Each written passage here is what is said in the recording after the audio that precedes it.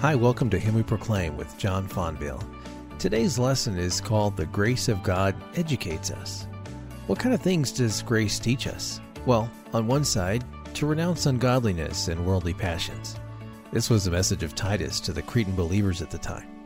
On the other side, grace is also teaching us to live self-controlled and godly lives in the present age. John is also going to be sharing a passage about the second coming of Jesus. Here he is with The Grace of God Educates Us, Part 1. Titus chapter 2, we're looking at verses 11 through 14.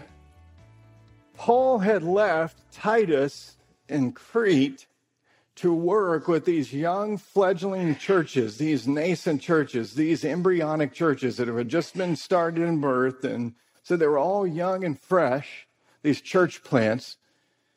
And he had left Titus there to set them in order. And one of the aspects of helping these churches be set properly in order, to be rightly ordered church, was to help these church members break away from the ungodly culture that was influencing their life. Some of their lifestyles were beginning to look more like the culture of Crete than it was the gospel, which has come to produce a wholly antithetical, different type of lifestyle, way to live. And what had happened is these false teachers had come into the church who epitomized, Paul says in chapter 1, the worst of the Cretan vices. And at the heart, at the core of their false teaching was a separation of belief from behavior. They were separating theology from lifestyle. In other words, they were preaching what's called license. And Paul in chapter 1, verse 16 says that these false teachers profess to know God. They make a profession of salvation, but they deny him by their works. And these self-indulgent, licentious teachers were corrupting and destroying these young churches. Chapter 1, verse 11, Paul says they were upsetting whole households. The word upsetting means to overturn, to destroy, to corrupt. And so Paul, he leaves Titus in Crete to call upon all the members of the church, regardless of their age, gender, or legal social status, to pursue godliness. To pursue godliness in their ordinary daily living versus pursuing licentious, self-indulgent behavior in their ordinary daily life. So the question that we're looking at in verse 11 through 14 with that whole kind of big context is this: how is it possible to live a godly life in an ungodly culture? How's it possible to pull this kind of life off? In other words, how does Paul teach the church to combat the error of license?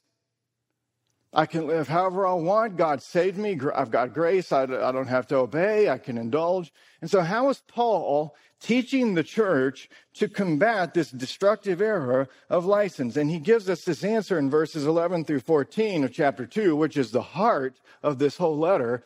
Also, chapter 3, verses 3 to 7 is the heart. And what Paul does is he understood this. He understood that the proper preaching of Christ, the proper preaching of the gospel, the grace of God, is always the best remedy to combat license. See, most people think that if you're living an unruly life, you need to give people a bunch of rules to get their life moral. Paul did not approach it like that. He gave a totally different approach. If your life is lost in license, Paul says, you have not understood properly the gospel. So that the answer to license is to ground a virtuous Christian life in the education of grace.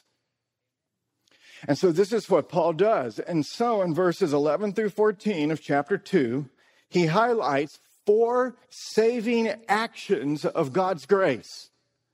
And these 4 saving actions educate believers in their ordinary daily living to pursue godliness rather than ungodliness.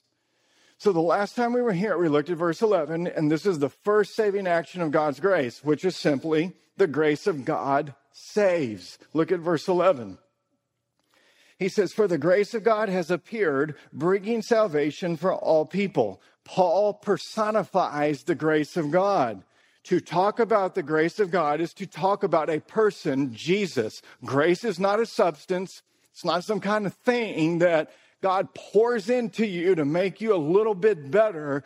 Grace, the grace of God that has appeared, is a person. It is Jesus.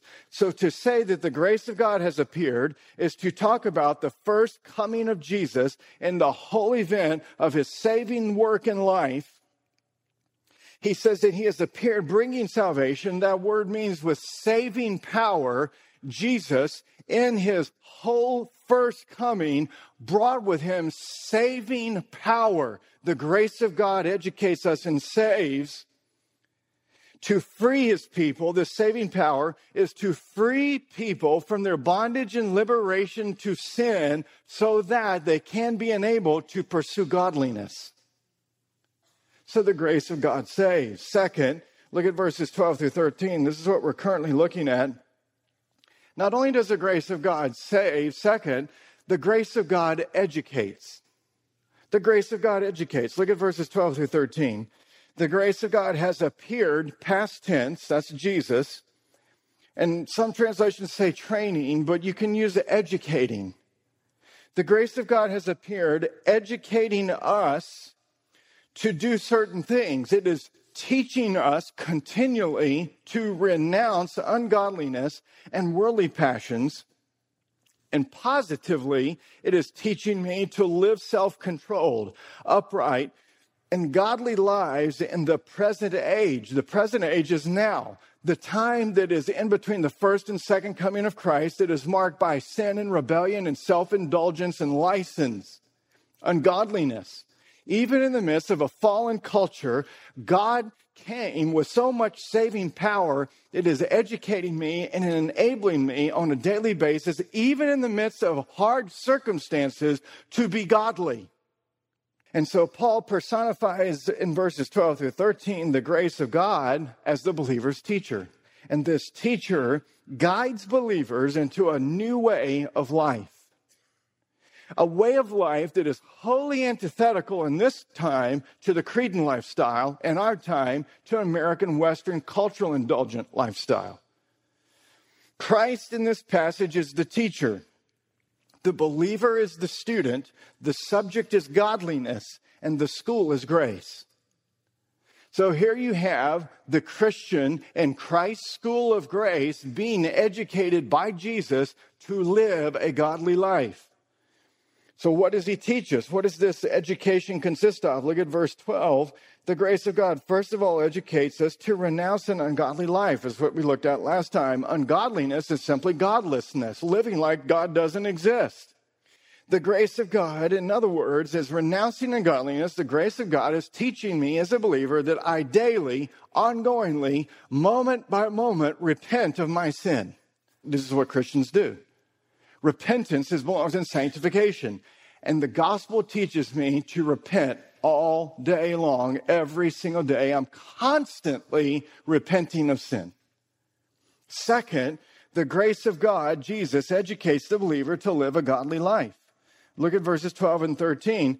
It's not just simply enough to renounce ungodliness, but quite never live godliness.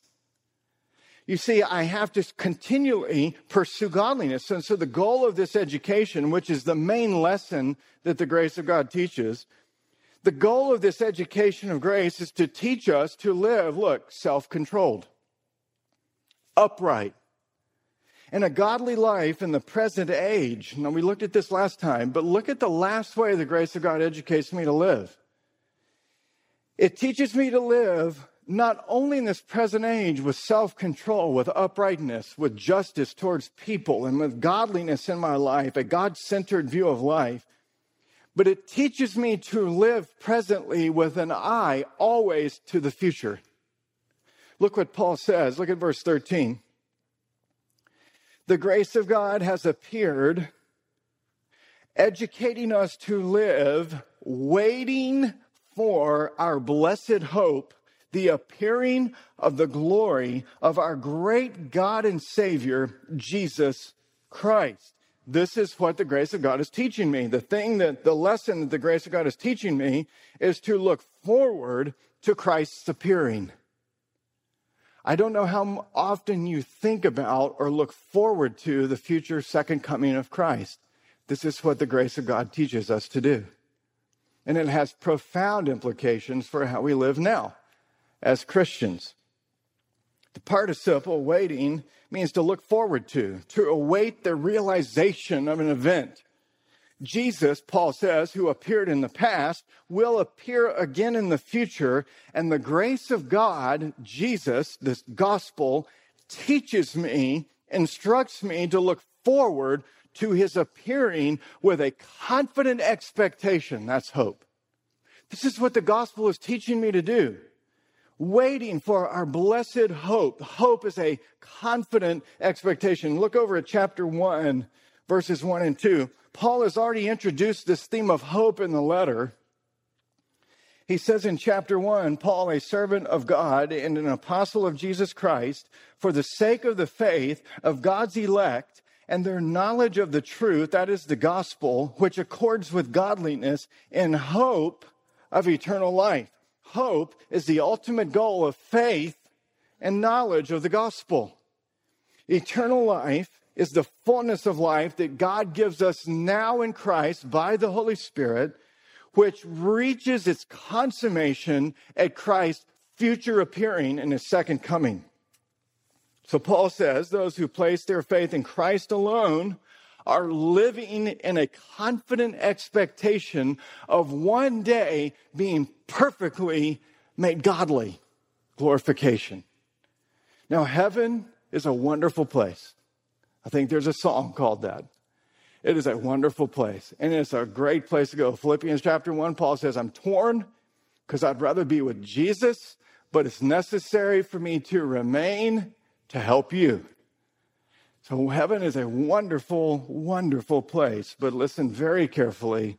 Never speak of heaven to people as the ultimate home. It is not. Heaven is a wonderful place, but we're just passing through. Heaven is not my eternal dwelling. Heaven is a wonderful place, but it is not the hope of the gospel. The ultimate hope of the gospel, Paul says, is the confident expectation of the consummation of my salvation, the future appearing of the glory of our great God and Savior, Jesus Christ, that is resurrection. In the Apostles' Creed, the church, since the 4th century, or perhaps earlier, but we know for sure since the 4th century, in the Apostles' Creed, the church confesses, I believe in the resurrection of the body. This has always been the confession of the church, and this has always been the church's ultimate hope, blessed hope. Look over Titus chapter 3, verse 7. He says, being justified by his grace, we might become heirs according to the hope of eternal life. There it is again. He's bringing up this idea of hope again for us in this letter. He says that our future hope is based on our present privileged status of justification. What is justification? It is God's declaration that my sin is forgiven and that I'm a perfect law keeper. That is justification. And based upon this present privileged status given to me by the king and the judge, not guilty, but perfectly just, through imputation of Christ's righteousness to me, based upon that privileged status, Paul says, your future hope is certain. We are justified by grace so that, Paul says, look at Titus 3:7, so that the purpose, we are justified by grace so that we might become heirs according to the hope of eternal life. Anybody in here ever sat down to a last will and testament and had something gifted to you after someone in your family died? Look what Paul says. We might become heirs according to the hope of eternal life. Based upon our privileged status of justification, our future is certain, our hope is certain because of our status now. We become heirs. You know what an heir is? An heir doesn't earn anything. Rather, an heir is a recipient of a gift.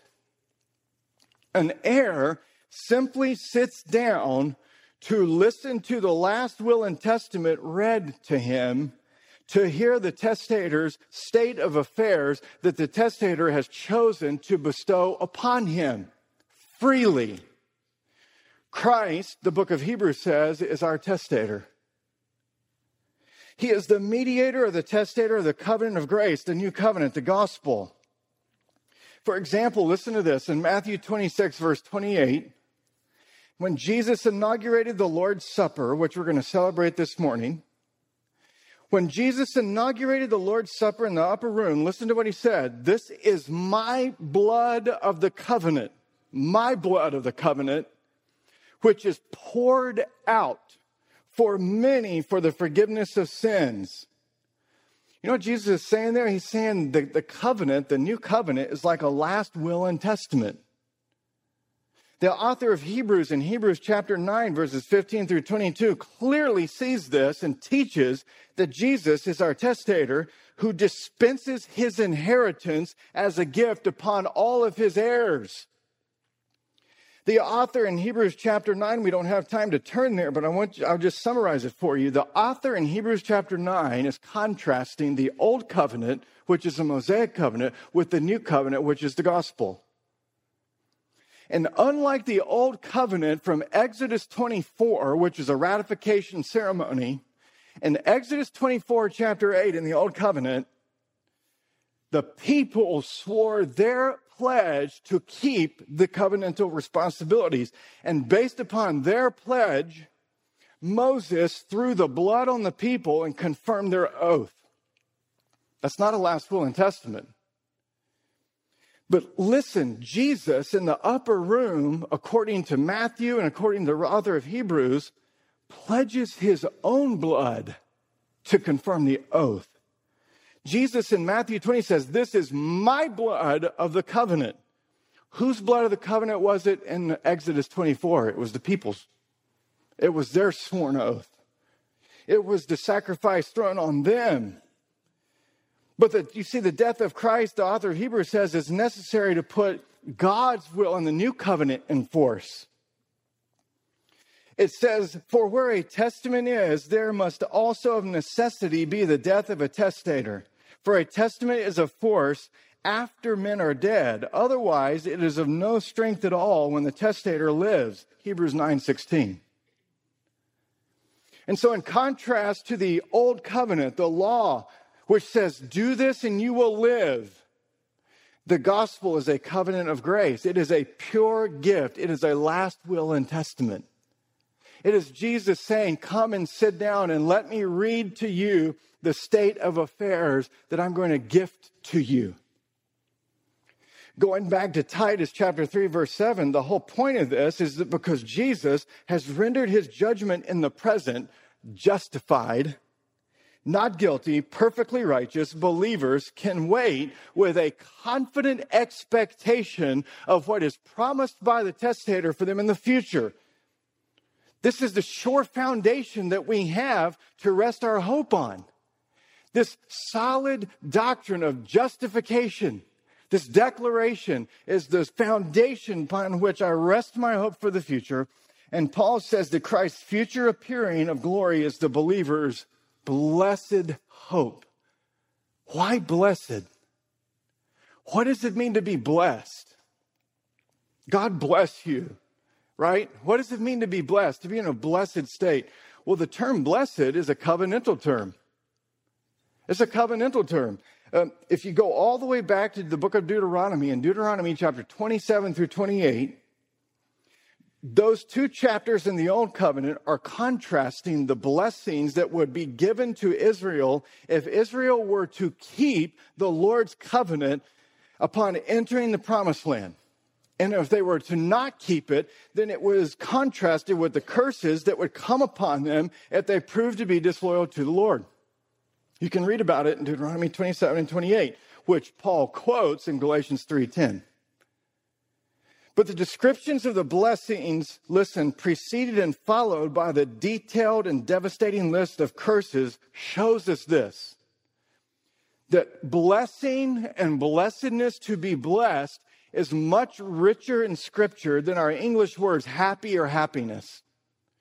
Happy, happiness, being blessed, blessing, blessedness. Happy, happiness does not capture the biblical covenantal aspect of what it means to be blessed, waiting for our blessed hope. What is it?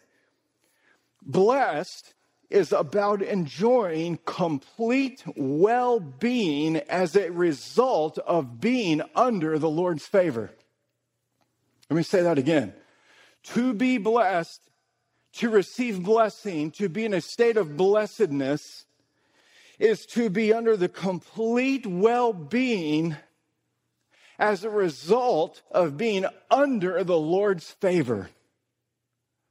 What do I mean by that? Let me give you an example from the Old Testament. Numbers chapter 6, verses 24 through 26, the Aaronic blessing. Maybe you've heard it. We do it at the end of the service sometimes. Listen to this. The Lord bless you and keep you. The Lord make his face to shine upon you and be gracious to you. The Lord lift up his countenance upon you and give you peace. You see, what is the Lord's face? The Lord's face in the Bible is his presence. And the Israelites understood that the Lord's face to shine upon them would be his favor rests upon me. Causing his face to shine on his people means that the Lord comes to his people with his presence, and he dispenses, as a testator does, kindness, blessing, favor, peace, grace with his presence. He causes his face to shine on his people with abundant blessing and favor. This is exactly what we find Jesus doing at the beginning of his Sermon on the Mount in Matthew chapter 5. Jesus is Emmanuel, God with us, God present with his people in saving favor. Jesus, as he ascends the mount to preach his sermon, pronounces blessings on his disciples. Blessed are the poor in spirit. Blessed are those who mourn. Blessed are the meek. Blessed are those who hunger and thirst for righteousness. Blessed are the pure in heart, and so on. Now, why is this vital to understand? Listen very carefully. It is absolutely essential to understand that Jesus does not begin the Sermon on the Mount with commands, neither with curses. He begins it with covenantal blessing, gospel. You remember Deuteronomy 27 and 28? Listen to how it starts in Deuteronomy 28. In the Old Covenant, national blessing was held out to Israel as a condition for national obedience. So listen to the Old Covenant condition. If you faithfully obey the voice of the Lord your God, being careful to do all his commandments that I command you today, the Lord your God will set you on high above all the nations of the earth. And all these blessings shall come upon you and overtake you if you obey the voice of the Lord your God. Pure condition. Pure condition of the Old Covenant. But Jesus, in the Sermon on the Mount, who is the mediator and testator of the New Covenant, reverses this order. And he begins not with a condition, but with pure gift blessing. He reverses the whole order of the Old Covenant. And the blessings of the covenant, listen, are greater in the New Covenant, greater than any blessing promised under the Old Covenant, because the reality and the blessings in the New Covenant are greater than the blessings of the Old Covenant. Hebrews 9:23 says, listen carefully, all of the temporal, physical blessings promised to Israel, including the land, the temple, the figs, the milk, the honey, all of it every single bit of the old covenant, all of those physical temporal blessings under the old covenant, Hebrews 9:23 says, were just simply shadows and copies of a greater reality to come. Thanks, John. The message you just heard is called The Grace of God Educates Us, Part 1, and it's from the series called Grace, the Wellspring of All Godliness. The heart of Him We Proclaim is to bring you the gospel of good news each weekday. With each message, our prayer is you would hear, believe, and enjoy the gospel in your life. If you want to re-listen to or share any of these messages, you can find our smartphone app or locate our podcast by searching for Dr. John Fonville or Him We Proclaim. Him We Proclaim is a broadcast of Dr. John Fonville. If you would like to learn more about his local church in Jacksonville, Florida, you can visit ParamountChurch.com. Thanks for listening, and we hope you'll join us next time.